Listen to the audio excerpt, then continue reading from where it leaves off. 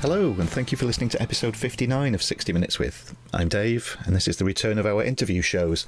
And what a fantastic one it is too, because I'm joined by writer, producer, director, and trustee of the Ray and Diana Harryhausen Foundation. Please sit back, relax, and get comfortable as I spend 60 minutes with John Walsh. John, first of all, thank you so much for joining me tonight.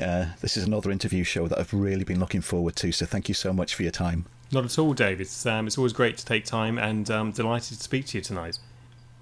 Well, film has been such a huge part of your life and continues to be so. I'm fascinated to find out the genesis of this. Was there one particular movie where this all began, or has it been like a slow build with you? Well, when my parents used to take me to the cinema in the sort of mid to late 70s and early 80s, Ray Harryhausen films were the types of films I would prefer to see. So rather than seeing Disney films with cats and dogs singing, playing the piano, which I would of course go to, I much preferred seeing Arabian adventures and monsters and sailors and fights with skeletons. So that was very much the grounding for me going to the cinema. And of course Superman the movie, Star Wars and all those wonderful films.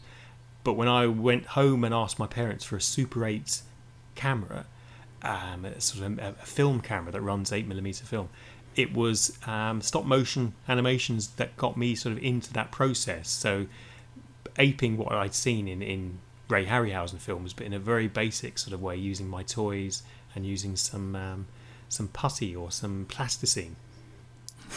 How old were you when you first got your camera? I think I was around 8 or 9 when I got the camera, and I'd worked with it then for a good few years whilst I was in secondary school. And it was when I was 15 I was BBC Young Filmmaker of the Year as part of the Saturday Picture Show that was on the BBC. It picked up the competition from Screen Test, which had been cancelled I think a year or two earlier. So that kind of really fired me up to continue with the filmmaking, sort of legitimise my little tiny projects I was making. But it wasn't until I applied to the London Film School when I was doing my A-levels that things really changed for me. The London Film School at the time was only one of 2 places in the entire country where you could learn filmmaking. The other was the National Film and Television School in Beaconsfield. And at the age of just about 18, I was accepted to the London Film School, which is traditionally a post-grad course or a course where people go when they've had some industry experience. So when I joined and I was 18, all of my other classmates were sort of mid to late 20s. And I didn't know anyone mid to late 20s. I had school friends who were my age and people at college where I did my A-levels who were my age. And then, of course, there's a big gap, and then there's people your parents' age and older and so on. So I didn't really hang around with 25-year-olds. And at the London Film School, although it was a school, it was quite unlike anything I'd experienced before. You could sit in class smoking and drink coffee and so on, which I kind of observed from the sidelines. So quite a strange experience. After 2 years of the London Film School, which was like the Marines of film schools in many ways, you were kind of battered and bruised, but well able to take charge of productions and do things at every level, from sound recording to editing on a 16mm Steenbeck to shooting your own stuff and getting out there and getting down with the contributors. So it really was the formative 2 years I needed before I could start sort of directing properly. And so I was quite a tender 20-year-old director when I was working professionally, and I had a quite young look about me anyway, so I kind of looked like I was 15 or 16. So it was tricky, to say the least. Yeah, that must have been so daunting for you to begin with, thrown into that environment, like you say, with everybody's that much older than you too. And of course, one of the short films that you made that I was privileged to watch at the Starburst Film Festival just the other month, which was brilliant, by the way. I thoroughly enjoyed it. And the story, the incredible story of how you came to put this short film together is absolutely fascinating. So please, if you'd like to tell the listeners of how this project came together and, of course, what the short film is about. Well, the London Film School, you make 6 films over the 2 years at the school, and in the first year you make a black and white film in the first term with no sound. Then in the second term you make a colour film with what's called post-sync sound, where you pop the sound on afterwards, and that's a 1-minute film. Then the third term comes along, and the third term is the documentary term, and that's quite a big step up. You're given a 16mm camera, you can record location sound on what's called a Nagra tape recorder. You have to go out, find a documentary subject, create your film, show it to everyone at the school at the end of term screenings, and the staff would judge your film as if you had made it in a professional environment. So it was, this preceded things like, this is well before the X Factor and these sorts of shows, where the judging was really quite harsh, and I was terrified. The end of term screenings would always terrify me. So I thought, gosh, what am I going to do? What kind of subject am I going to make? All of my decisions were tempered by the fact that when I joined the London Film School, the Inner London Education Authority didn't recognise the course because it was so expensive. So this was in the late 80s, and it was £20,000 for the course. So that's a lot of money. It's a lot of money now. Yeah. And then it was considered to be like, king's ransom. It was certainly worth the money. There's no question that you weren't getting value because it was 16mm and 35mm film. So the decisions I made were tempered by the fact that 13 educational trusts, charities and bursary places gave me the funding I needed for my 2 years, and my films were shown to those organisations. So other film students were off making films maybe that were quite near the knuckle and might have had profanity and so on in them. I was always thinking about, gosh, what will I show the people who have effectively sponsored me through film school? So it kind of, in a way, was a good thing because it limited my opportunities and focused me, I should say, rather than limited my opportunities, focused me on making a professional and much more agreeable showreel. So I thought I would love to make a documentary on Ray Harryhausen. I knew he lived in London, didn't know where, and being I was a great admirer of his films, I'd heard and I'd read in Starburst magazine that he kept many of the models, many of the creatures that appeared in his features. So whether it was the Medusa from Clash of the Titans or the skeletons from Jason and the Argonauts, I thought this would be a fascinating 15-minute topic. So I convinced the people in my film units that this would be a possibility. I got out a British Telecom directory, or BT directory, looked up an H for Harryhausen. He was the only R Harryhausen. In fact, he was the only Harryhausen in the London telephone directory. And there was his telephone number and his address at 2 Ilchester Place, London, W1, in Holland Park. So I thought, gosh, I'll have to ask my parents if I can use the phone. This was back in the days when clearly no mobile phones and no access to the telephone without asking parents first, who are you ringing? If it's someone from school, you can speak to them the next day. You don't need to ring them at whatever it is, 10p a minute. So asked my parents, rang the number, and Ray Harryhausen picked up the phone himself. Oh, that's fantastic. And of course, to me, a South London film student, and I used to speak with quite a South London accent back in those days and a much higher pitched voice, when he picked up the phone, it sounded like Charlton Heston on the other end. With something like, oh, hello there. And I was like, gosh, oh, hello, can I speak to Ray Harryhausen? This is Ray Harryhausen, how can I help you? And I was like, oh my goodness, what do I say? I was quite tongue-tied.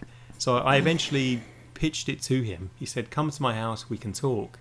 And the rest kind of changed my professional working career, because the short film I went on to make about Ray Harryhausen became, as it were, a calling card. When I left film school, I could say, look, this is what I can do.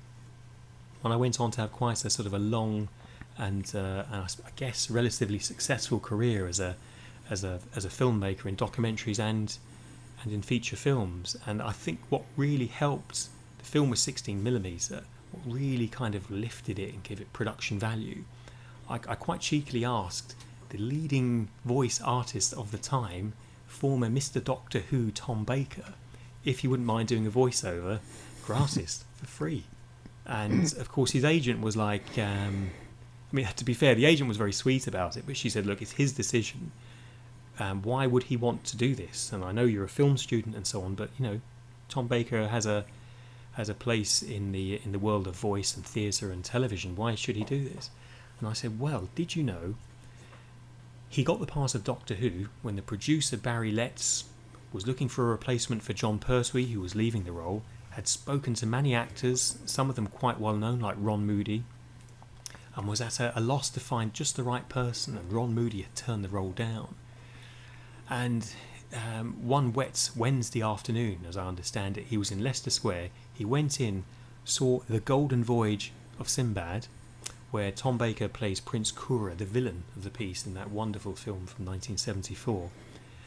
Went back to the BBC, picked up the phone to his agent, rang, left a message with the agent to say, this is Barry Letts, I want to see Tom Baker, it's for Doctor Who, and it's for the role of the Doctor. The agent then rang where Tom was staying in a B&B, left a message for him because she knew he wouldn't get it until he comes home from work. He'd been working basically as as what they used to call a navvy on the building sites, doing sort of odd jobs, mixing the cement and so on. He was working very hard in a very lowly position on the building sites.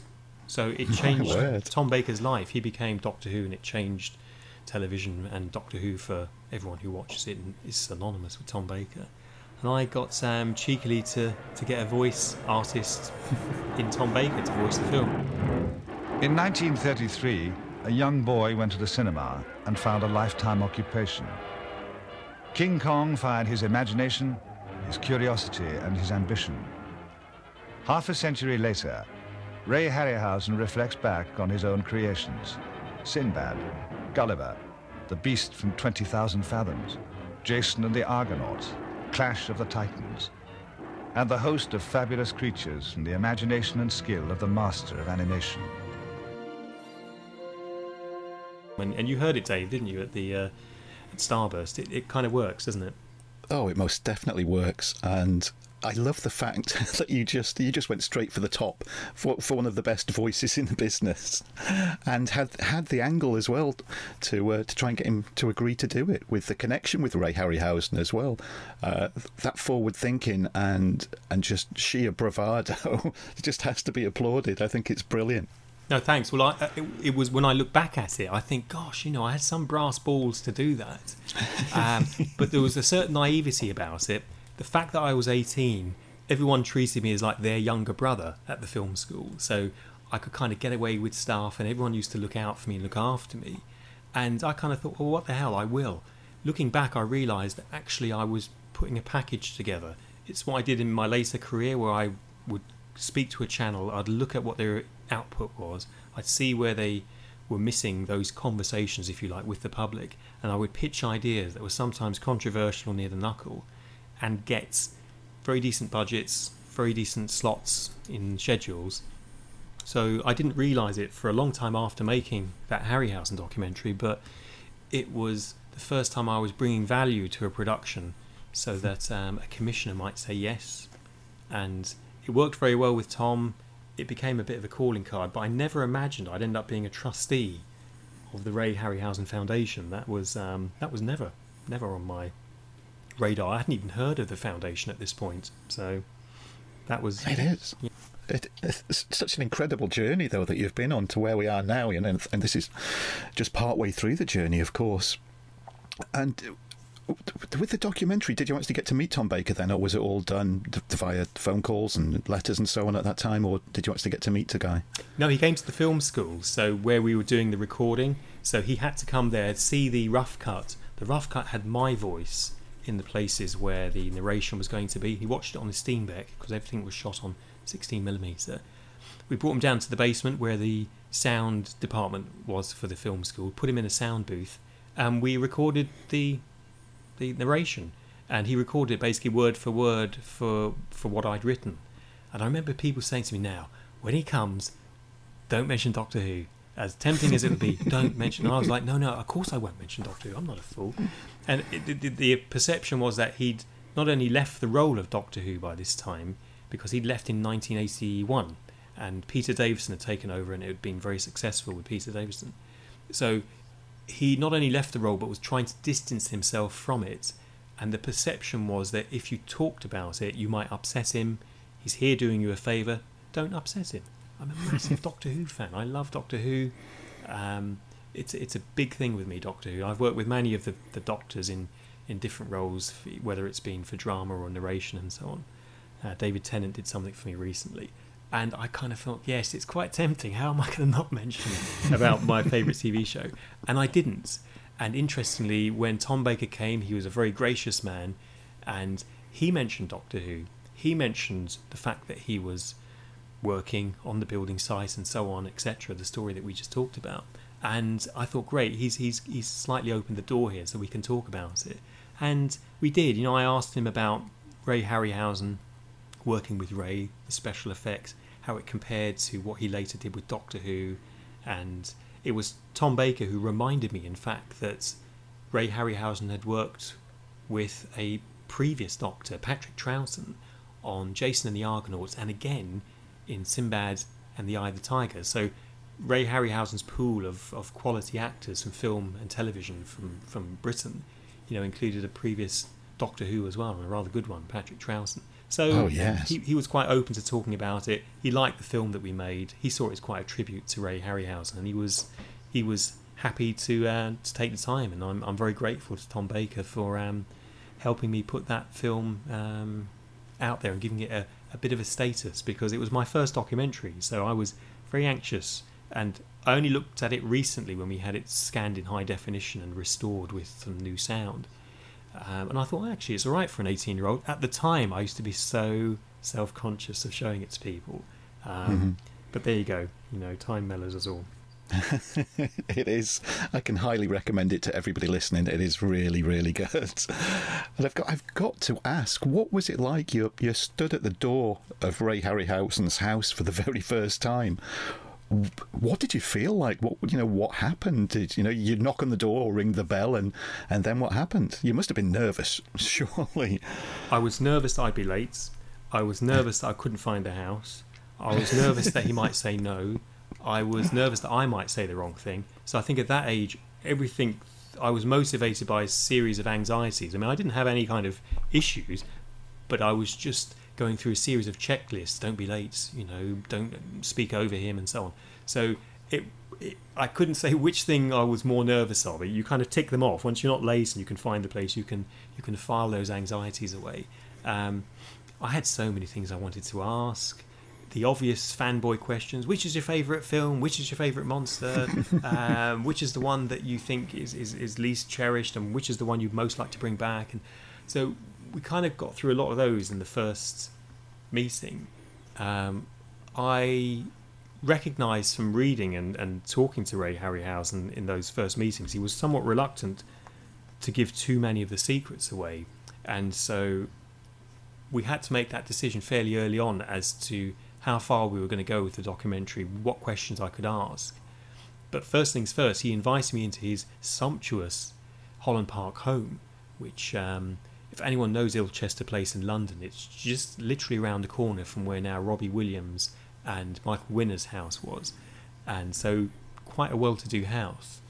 And on the top floor where his office was, he had all of the creatures in different cabinets, or most of the creatures. Some were in the garage, all places. And his wife Diana got me some banana cake, which was Ray's favourite cake, which was very much like a ginger loaf, but it's a banana one. And I remember having that with some tea. And there was a young girl who was popping out, and it was Ray's daughter Vanessa. And Diana said, Vanessa, say hello to John. And she just popped into the lounge because she said, John's come, he's a film student, he's come to see your father. Oh, hi John, bye John. And out she went. And now, of course, I'm a trustee at the foundation with Vanessa, and we work very closely together. She has no memory of that because she said that people would come to the house all the time, other filmmakers. Bernard Herrmann would regularly be at the house, of course, the very famous film composer. And even in recent years, since Ray stopped filmmaking, the great and good of Hollywood would often be at his door. So for me going in, I was quite focused. I wanted to make sure that I'd get Ray's agreement to appear in the film, to be interviewed, to allow me to have access to some of the creatures, and to see if he'd be prepared to come to different locations, because I didn't want this to be a talking heads film. I would be roasted alive if I just sat him down in a chair and got him chatting and then delivered that as my end of term film, I would never have survived the end of term screenings had I done that. It had to feel like a film that had legs, was going places, was doing things, had different locations, had layers to it. Even though I was 18, the film school takes no prisoners. Your film would be judged as if it was a piece of professional work. So all of that's in the back of your mind as well. And we just hit it off. Ray realised I wasn't just somebody wanting to make a film. I was a fanboy. And I was interested in the creatures, how some of the films were received better than others. I knew about the history of the Valley of Gwangi, say, and First Men in the Moon, how those films weren't received at the time as well as perhaps some of the others. I recognised some of the anxieties around Clash of the Titans when it was released. By far Ray's most successful commercial film, but also one of the most heavily criticised at the time of his films. So, and what happened next? Why there wasn't another film? Him and Charles Schneer, the changes in stop motion animation and photochemical special effects. I was aware of all of those issues and stories. And this is at a time when there was no internet. So I was picking up from Starburst and Starlog magazines, reading some Cinefex when I could get it, and then just sort of filling in some of the blanks between the inconsistencies in some of the interviews. What's not said is often more revealing than what is said. And looking where I could in popular press, Radio Times, TV Times, reading reviews. So it really was quite difficult to find. If you were writing a book about Ray Harryhausen, you'd have a hard job finding enough material, so you'd need the subject himself. And there I had it. So that was the first major hurdle. And as I say, the film is available now through the foundation when people come and do talks. But you can play a clip, Dave, as part of 60 Minutes with, because I've given you access, haven't I, to that and my other film projects. You have, very kindly. Thank you, John. And I'm sure the listeners are absolutely going to love listening to it. And it will, I can say quite honestly, it will make you want to watch it after listening even to a few little clips from it. I innocently walked one Saturday afternoon into the Grauman's Chinese cinema to see a film called King Kong. And when I came out, I haven't been the same since. So you can see what an influence a film can be on a young mind. I was 13 at the time, and I'd never seen a film like that before. And I knew it wasn't a man in a suit, particularly the gorilla and the dinosaurs. And the picture was so overwhelming that I felt I had to find out how it was done. And it took many years later, of course, to discover, because there was very little information about stop-motion photography.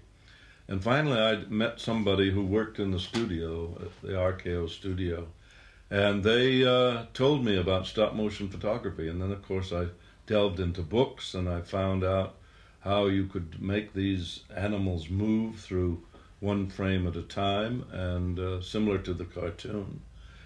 And it gradually developed from a hobby into a profession. It's because it was this. I mean, this was like the launch pad for your successful career as a writer, director, and producer. Twice BAFTA nominated too. Yes, that's right. I mean, it's interesting. When I first started in television, the great thing about not being successful is that people will say no, and when it's actually quite a good thing. Now later on it's difficult, because now when I meet people in television, they will never say no to me. That doesn't mean they always say yes, but they'll be vague about it. They won't want to appear negative about your ideas. They want to keep that relationship going in case there's something later on. But rather than a nice crisp no, and then you know where you are, you get this vague impression that they want to keep you here. Out of politeness, they can't say no. You've had a few nominations for a few awards, and you've won a few, and you've been nominated for a few. You're the kind of person we want here, but not with this idea. But nobody can quite bring themselves to give you a nice crisp no. And when I first started, I thought, oh, this is terrible, people saying no to everything. Actually, it's a blessing, because once you've been through the obvious and usual suspects for an idea, if it's no, you park it, you work on something else. these days it's much harder to get people to admit they don't like it, and it's as I say, I've spoken to other people who've done well in television as well, and they all suffer the same sort of problem, because you're always pitching. So I'm always the eager seller, and the commissioner is always the suspicious buyer. So you're trying as much as possible to try and neutralise both those positions. So when I do speak to a commissioner, I try my best not to sell the idea, because if you're in front of them, they've already read the proposal and they want to hear more. So I try my best not to oversell things.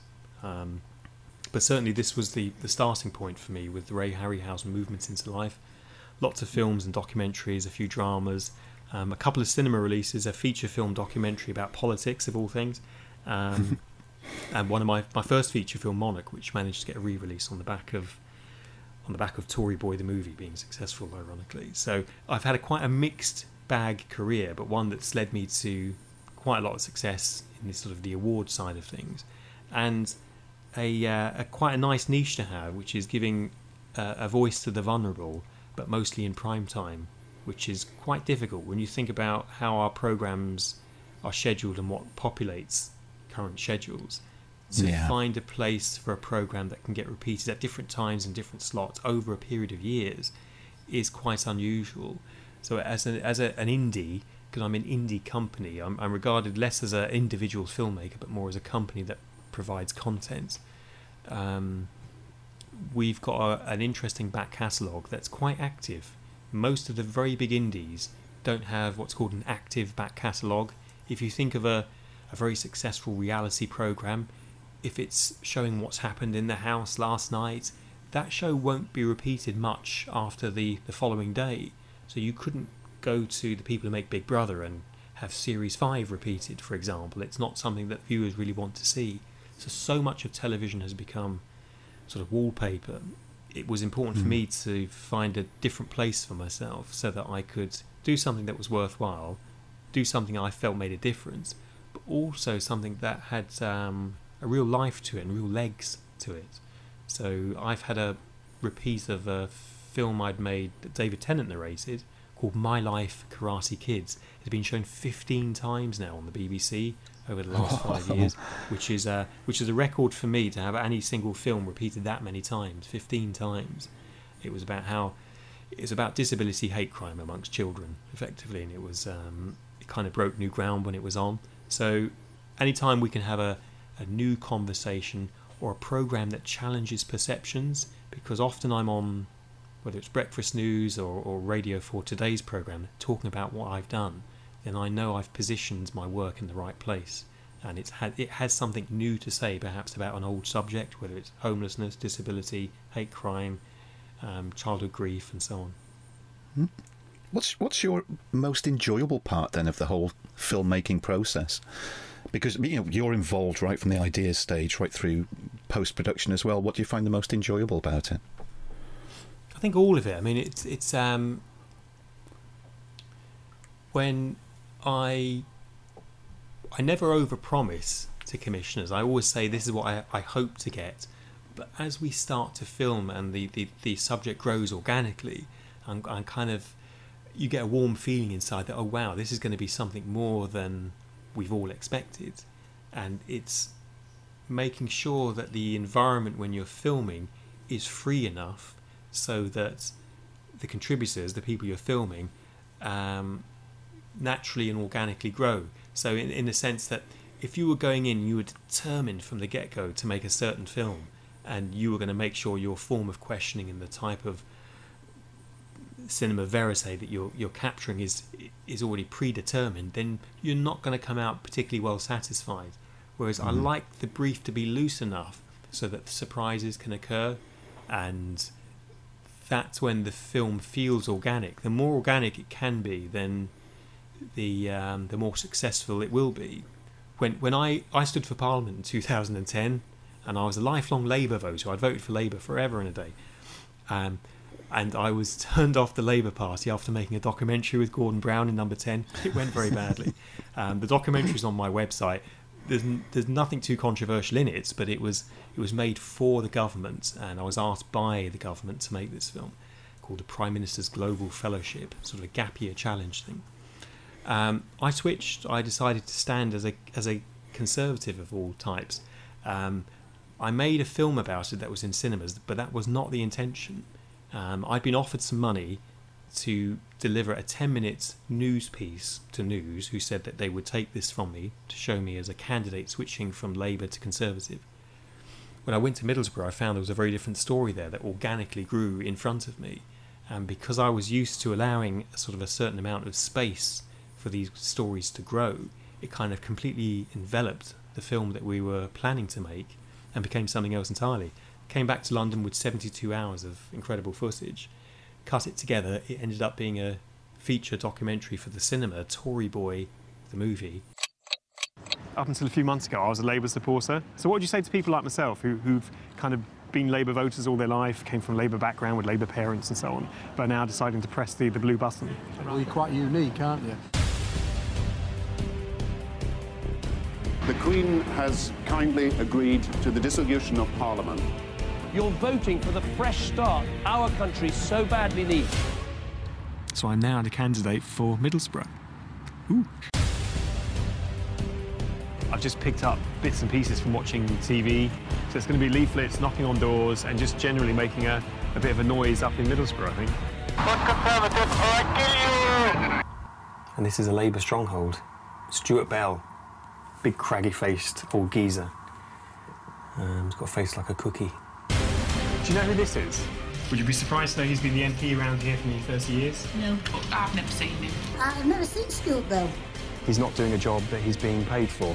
I think if people did realise that, then they'd probably refuse to pay for it. The mothballing of the Chorus steel plant brings to an end 170 years of steelmaking in the region. Well, Stuart Bell's just a waste of space. He's virtually in semi-retirement. What about your local MP, Stuart Bell?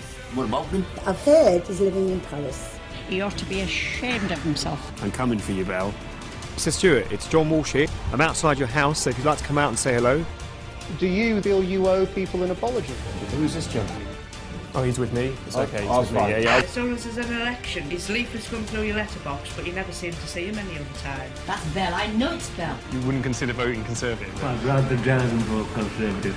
So you wonder how much of this is just banging your head against a brick wall? I want a leaflet to go out, and if it doesn't go out, I'm pulling it out of the campaign. Maybe we should just pull out the campaign. Let's get Stuart Bell in prison by Christmas! Don't interrupt. Don't put hands. Don't Sorry, you can't treat me the way you treat people in Middlesbrough. Oh, well, fuck off, wanker.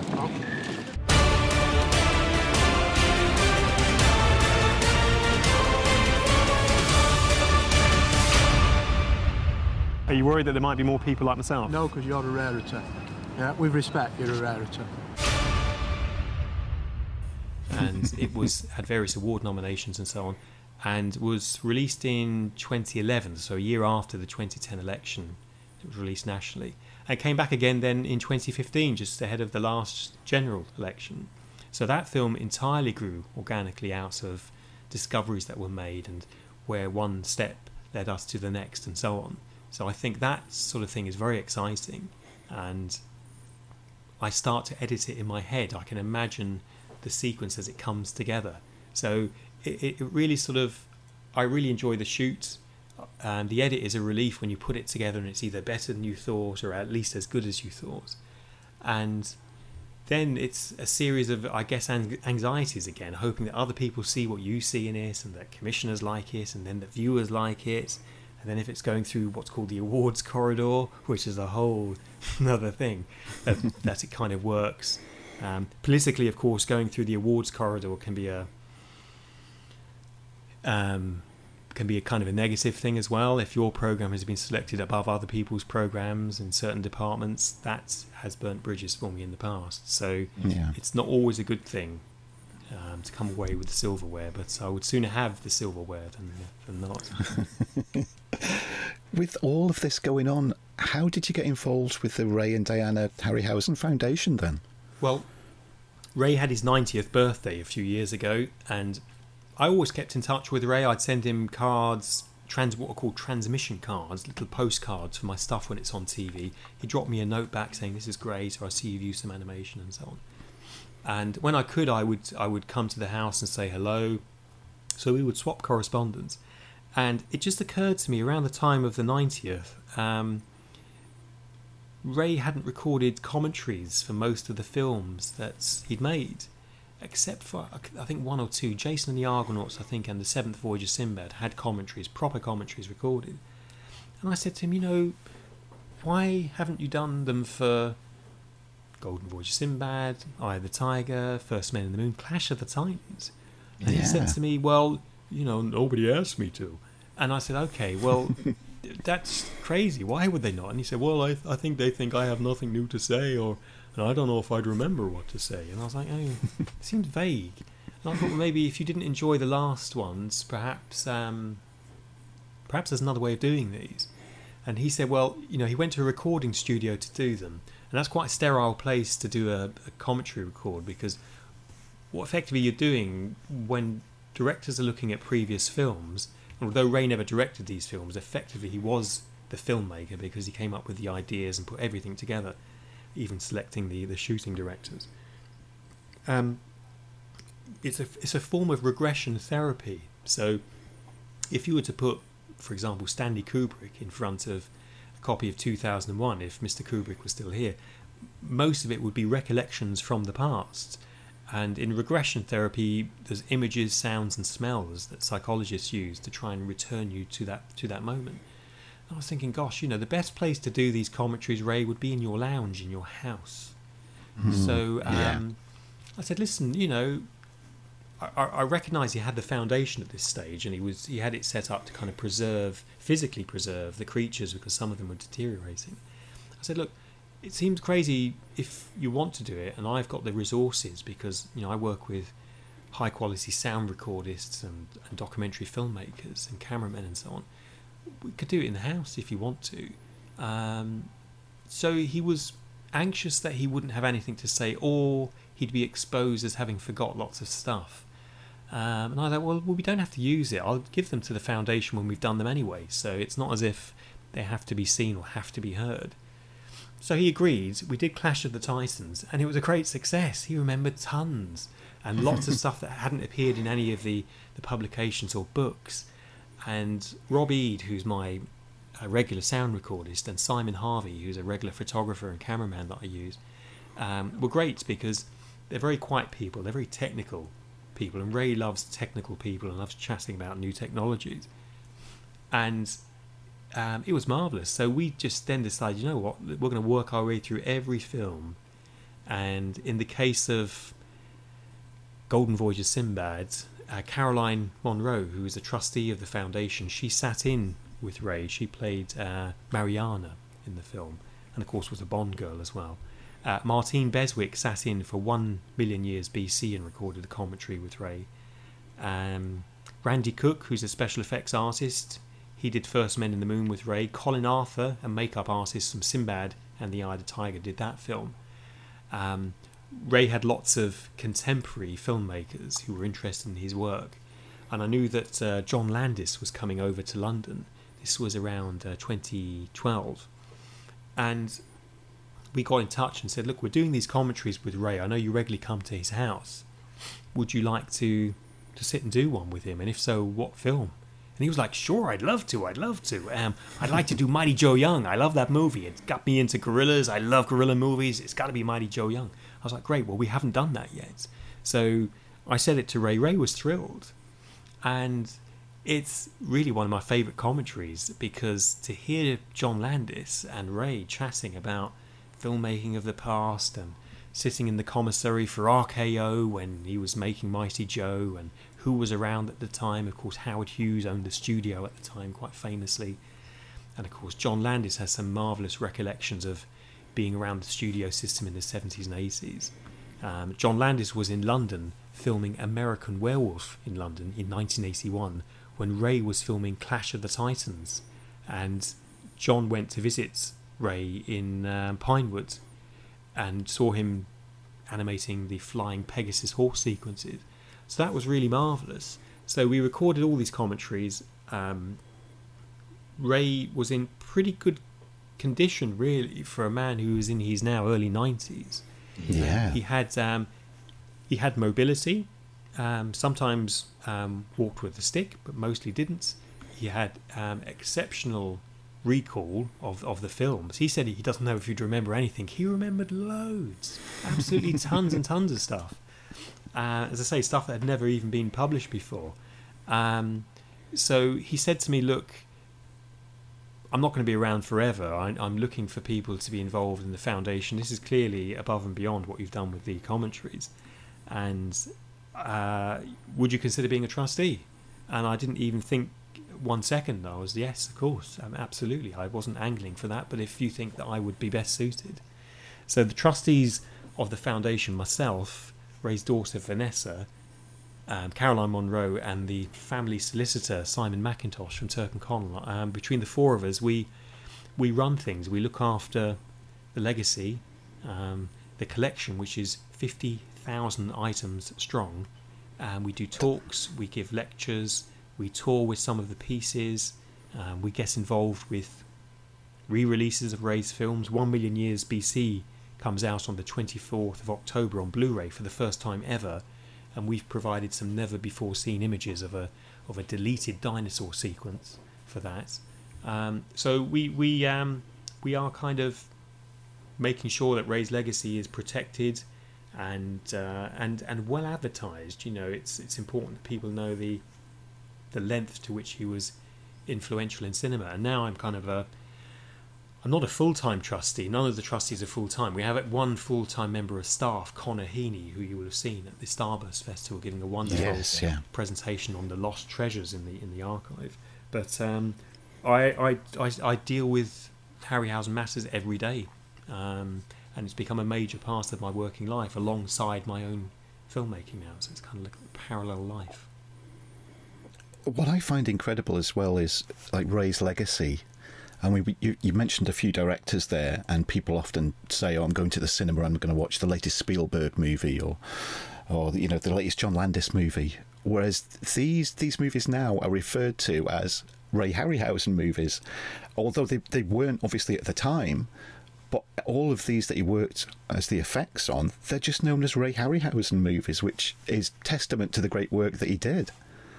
I think so, but also he has a unique place in film history in that, yes, he did the special effects, but he was never the guy who was brought on to do the effects. With his producing partner, Charles Schneer, they would decide what films they wanted to make. They would come up with the story. They would find a screenwriter, put the story together. Ray would come up with concept art. They would go to the studio and say, look, this is what we plan. This is the sort of thing we want to do. They would then find a director. So they would really be putting it all together. So there was no other special effects artist in cinema history that was also a producer, an instigator, and an all-round sort of, in some ways, an auteur with the way he was working. But you're right, at the time they weren't considered Ray Harryhausen films in the way that they are now when they're re-released or shown on DVD and television. But it was a very different landscape in the 50s, 60s and 70s. There was very little public information on how the effects were achieved. Studios were very cautious about releasing too many images. Even the posters used to have to go back to the studios to be destroyed. So there was a very limited opportunity to sign, seal and deliver your work. He was, and he's so well loved by directors worldwide as well. Again, at the showing at Starburst, some of the quotes from filmmakers across the world were brilliant to read about, you know, their love of Ray as well and how he influenced their work. No, definitely. On the day Ray died in May 2013, George Lucas is quoted as having said, "Without Ray Harryhausen, there would likely have been no Star Wars," which, you know, is quite a significant statement to make.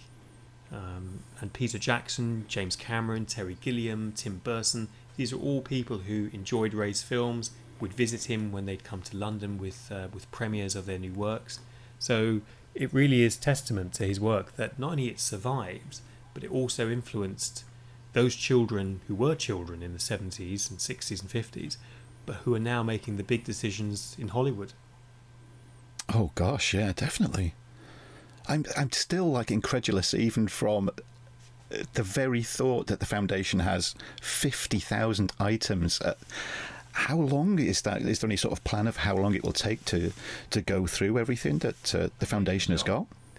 Well, it's sort of a priorities at the moment. We're going through all of the creature collection to make sure that everything is as stable as possible. Our official conservator, Alan Friswell, is always making sure that any works that can be achieved to restore and enhance the creatures is done. Ray approves of Alan Friswell because Alan was working on the creatures for quite a few years with Ray, so he knows the right things to do. And it's a case of not over-colouring and making sure that there's plenty of photography to show the different stages of any works that we are carrying out. And of course, for every film that Ray made, there would have been 2 or 3 in that period that didn't get made. He wanted to make The Adventures of Baron Munchausen long before Terry Gilliam had a stab at it.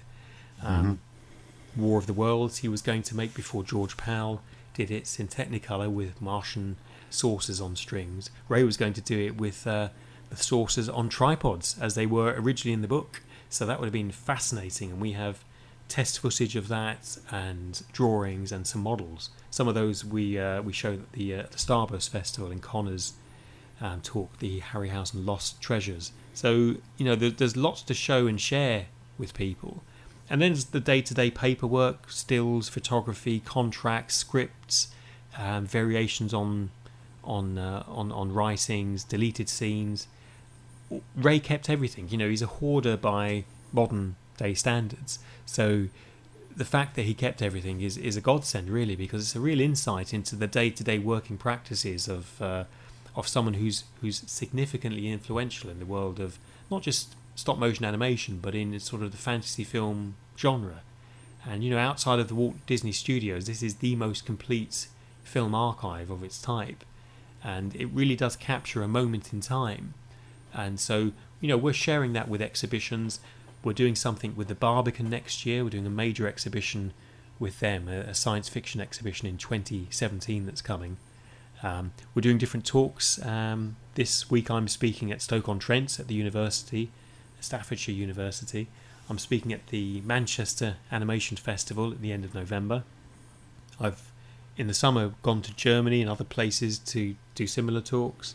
And we're talking with the Oscars Museum as well about having not only some of the creatures and some of the artwork from the collection, but also some of the unique commentaries that we've recorded as part of their sort of active oral history program as well. So there's lots to keep us busy. And as part of Ray's letter of wishes, that was part of his will, he wanted us to create a scholarship both in the UK and in the US for a stop motion animation students. And if you'd said that 20 years ago, people would say, "What? Stop motion? Well, why not? Why not get the spinning Jenny out as well?" It's the fact that stop motion has returned in a way that nobody perhaps could have expected, alongside photochemical. Film is making a slow return from death where it's been. Kodak, of course, which has been in terminal bankruptcy for the last 10 or 11 years, has kind of hung in there. I remember when Kodak was the Apple of its day. You could, you could go to Kodak sponsored me through film school. They gave me free film stock. They told me the preferred laboratories to go to. Tell them you're a Kodak sponsored student. They'll put your rushes through at reduced rates. All of those deals. I cut with Technicolor and later with Deluxe.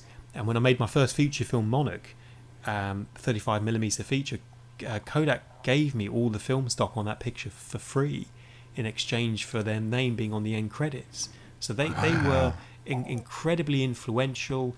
If Kodak said so, it happened. If people knew Kodak was sponsoring your film, you would get free use of this, that and the other.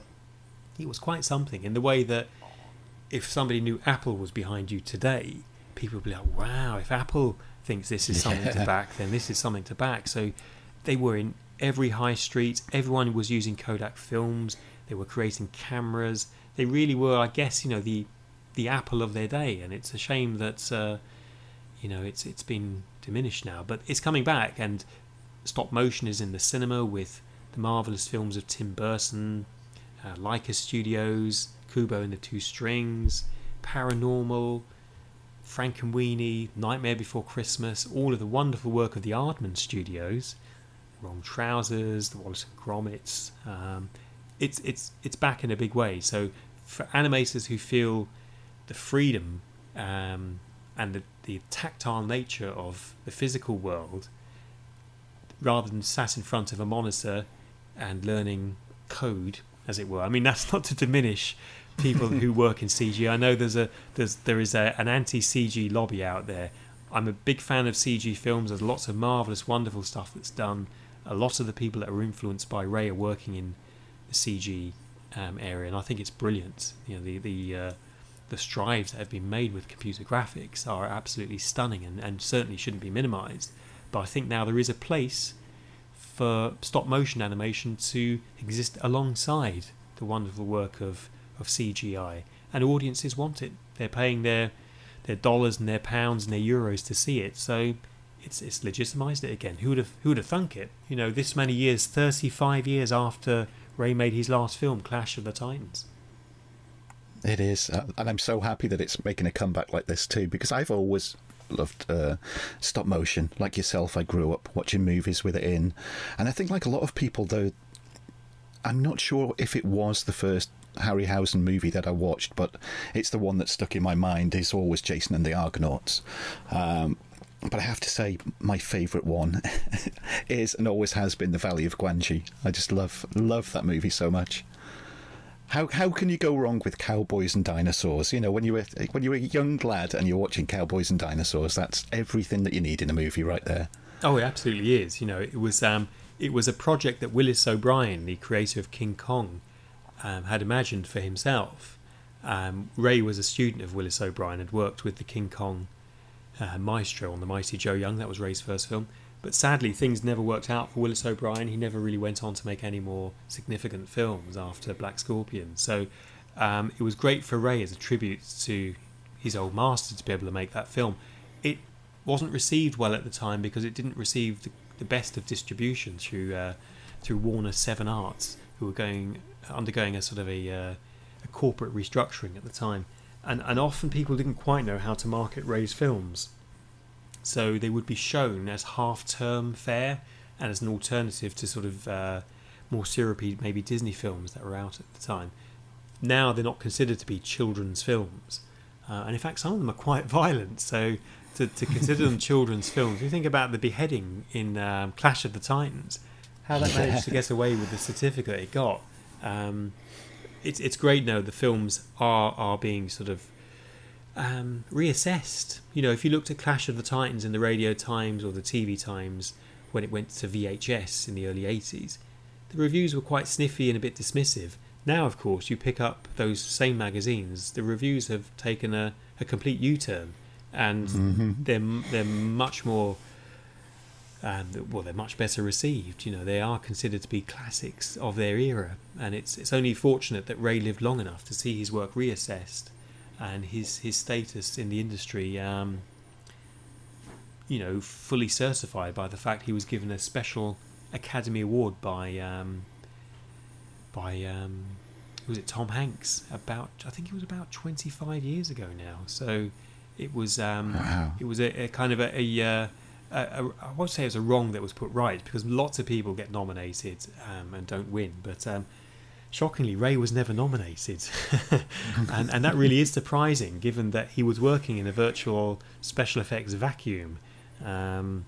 So it's a good thing that the Academy put that right, and we have very close links with the Academy, so we're very pleased for Ray. He has the Oscar. It's part of the Foundation's collection. He was very proud of his Oscar, and when Tom Hanks gave it to him on that night, Tom Hanks said it was Jason and the Argonauts that got him interested in filmmaking and acting. So, we can add maybe Mr. Tom Hanks there to Ray's sort of cull of marvellous filmmakers and film types who were influenced. Not just you and me, Dave, so Tom Hanks as well. Tom Hanks has joined the likes of me and you. And of course, you're keeping his legacy going with the fantastic podcast that you and Connor do as well. I first became aware of it from your talk at Starburst. I immediately subscribed and then listened to every episode. And I'll put the links up on our website to the podcast notes for this show of how they can subscribe to it. But if you'd like to tell the listeners a little bit about the podcast, because it is essential listening. No, thanks, Dave. That's marvellous to hear that. I mean, I just felt that we had a conversation to have with podcast listeners that maybe wasn't being had out there. There are some absolutely spectacularly good podcasts. One of my favourites is one called Now Playing, where 3 lads and sometimes a girl pull together their favourite films and we'll pull them apart and talk about them in the most explicit terms in some instances. They'll look at the Bond franchise or the films of Stephen King. And I just felt that, there's an opportunity for us not to do that, but to share with people what we have in the Foundation archive, to talk about perhaps the anniversaries that are coming up, and to reveal some of the stories that up until now haven't fully been revealed. But I think our real jewel in our crown is the fact that we have these 25 plus hours of digital recordings I made with Ray. And in every episode we release exclusive clips where people can hear Ray's own thoughts on all of his films, the good, the bad, the indifferent, the problems, because filmmaking is often trying to solve a succession of problems. And we thought, well, look, we'll try it for a couple of episodes and see if there's any interest, and then we'll sort of assess things. And we were amazed by the response. We've exactly that. We've been amazed how many people download. We have thousands of subscribers now, and we're up to episode 10, which is about to come out, I think, in the next week or so. And this is our inaugural year, so we're only 1 year in, and we've really, I think, captured lots of people who are fans of Ray Harryhausen, but I think more significantly, because it's a free to download podcast, maybe more casual viewers who think, hey, that was a bit interesting, that's cut the journey time from here to my workplace or my college, so I'll download that every month. And I think if we can keep that conversation going with just regular punters as well as fanboys, then we're doing our bit to keep Ray's legacy alive. Oh yeah, and like I said, you're doing a fantastic job, both yourself and Connor, with that podcast, because I've been just fascinated by all of the stories that you've been telling, and of course, you've got access to all of these sound files, and with the work that the Foundation's doing, and you can keep everybody updated with all of that, and all of the talks that you're going to do. So yeah, once again, I can highly recommend it to everybody. It is very, very good indeed. I do have to ask as well, because I'm very conscious of the time. I have to ask you, I'm afraid, John. Tina, co-host of the podcast, and my other half, is obsessed with Medusa. And this obsession stems from watching Clash of the Titans all those years ago. And she wanted to ask, what is the state of the model like now? How is it kept up over these years? And is it, I'm presuming it's quite well requested to go on shows and exhibits everywhere. Is that one of the most favoured one that people ask to see? Because the work in it involved, the actual animation of that model as well, is absolutely amazing. It is, yeah. Medusa gets a lot of attention. In fact, I think we're going to be bringing Medusa and Calibos, the Lord of the Marsh, to the Manchester Animation Festival at the end of November. So they're going to be making a special personal appearance. Medusa's in pretty good condition. I mean, because she comes from the last film that was only 35 years ago, all of the characters and creatures from Clash of the Titans are in, if you like, better condition than any of those that came before. The difficulty with all of the creatures is that the rubber that coats the steel and ball and socket joint skeletons or armatures is very dry, so she can't be moved. The poses all of the creatures are in are the final poses that Ray left them in, so we don't alter those. So she's kind of regularly watched. I mean, all of the creatures along with Medusa are in a temperature controlled environment. There's no daylight. The temperature is kept at a constant, so when they do come out, as it were, to visit the public, then it's a rare opportunity that they're in anything close to a natural environment, and that's when it makes us nervous. So the insurers insist that at least 2 of us have to be with them at all times. We literally wear cotton gloves so that the oils from our hands don't deteriorate the creatures. But we have an ongoing watching process of making sure the creatures are in as best condition as can be. But she's in pretty good nick, you know. She seems to have a kind of I won't say a magical power, but she certainly is looking good for her years. I can say that. And as part of the talk that I give, I tell people who Ray was inspired to create the Medusa from, because there was a certain Hollywood legend that Ray modelled the face for Medusa on. And when I show it as part of my my presentation, Ray Harryhausen and Me, the audience is always taken by surprise. I'm always relieved, because I think, gosh, does everyone know this yet? Hollywood siren Joan Crawford was the face that Ray modelled the Medusa on. And when you see them side by side, because Joan Crawford is quite an imposing and very beautiful actress, but very imposing and starry-eyed person. Even when she's trying to be romantic in films, she comes across a bit kind of mummy dearest. So yes, she was the inspiration. Ray never told many people that. He felt that was in some ways impolite to the memory of Joan Crawford, but there you go, it's out.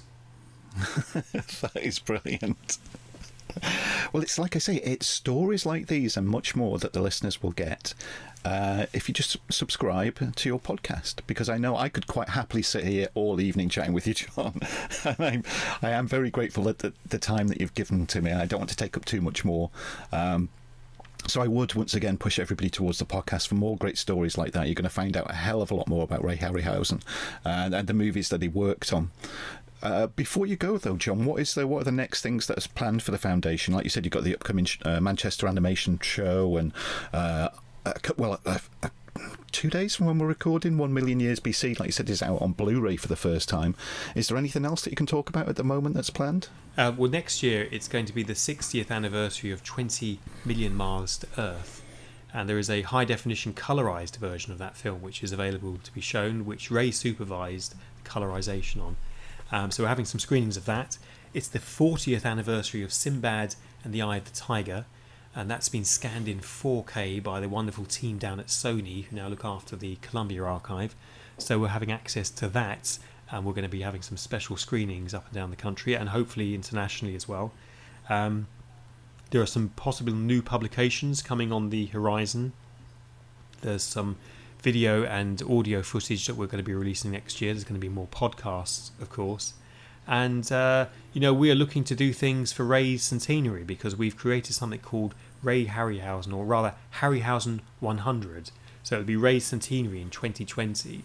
So every 29th of June, which is Ray's birthday, we try and do something special. This year we had a competition to create a logo for Harryhausen 100, which is now online. You can see it at the website. And next year we're going to have some similar talks and events. There's going to be a blue plaque, hopefully at Ray's house in Holland Park. There's going to be, as I say, other screenings and so on. And we are talking to Sony Pictures about some projects as well. Some very exciting stuff coming up in the next few years. So there's lots to talk about. Excellent. And what's the best way that people can find and follow you online, John, and keep up to date with everything that's happening? Well, the RayHarryhausen.com is where they find the website. You can find our Twitter and Facebook links there as well. It's all one word, RayHarryhausen.com. And you can find information about the trustees and links to the trustees and so on. And on there you'll also find the links to the podcast, and it's imaginatively titled The Ray Harryhausen Podcast. And that's on iTunes, SoundCloud, and a few other places as well. If you go online, you'll be able to find those and download them. And if anyone's interested in my film and TV work, and if you want to see an exclusive clip of Ray Harryhausen movement into life, then on my film and TV website, Walshbros, that's WALSHBROS.co.uk, you can knock yourself out and have a look at lots of clips and hear some of the stuff that Dave's been playing in tonight's episode. Excellent. And I will, of course, put all of those links on our website and the podcast notes for this episode, so everybody can just click and find and follow John and Ray Harryhausen Foundation and keep up to date with everything. But John, for the purposes of the edit, unfortunately, I will say goodbye. Like I said, I could just keep talking for hours with you. But but you have got an evening to carry on with as well. So thank you so much, John. I knew it would be a great chat with you, and I sure as hell wasn't disappointed, so thank you so much. Not at all, thanks. I always like the opportunity to talk about Ray and his work, and I feel I'm very much one of the guardians of his flame, as it were, if that doesn't sound too pretentious, and I'm always available. If people want to talk to me, chat to me, or have me talk at their events, then get in touch. Brilliant, thank you, John. The alarm bell, as always, brings to an end another interview show, and one in which I'm sure you enjoyed listening to just as much as I did recording with John. You can, of course, find and follow everything that John does online. The easiest way to do that is to go to our website, where all of the links will be on the podcast notes for this episode. Our website is 60minuteswith.co.uk. You can also like us on Facebook, which is facebook.com/60minuteswith, and we're on Twitter and Instagram. Both of those are at 60minuteswith, and as always, all of those are with the numerical 60 and not the alphabetical one. All of the sound files that you listen to in this episode are taken from John's website and used, of course, with the kind permission of John himself, so thank you again for that, John. So what better way to finish the show than let's listen to another little clip from John's fantastic documentary, Ray Harryhausen, Movement into Life. His professional start was as Willis O'Brien's assistant, but even up to his last film, he has constantly developed his own techniques. Well, model animation is basically the same principle as the animated cartoon, only instead of using flat drawings, you have a model such as this. In each frame of film, you have to change the position of the model. You have to move it very slightly. You have to move the eyes, the nose, the mouth, the arms, many different parts of the body. It is, of course, much easier to animate a creature of the imagination, such as the mythological Kraken.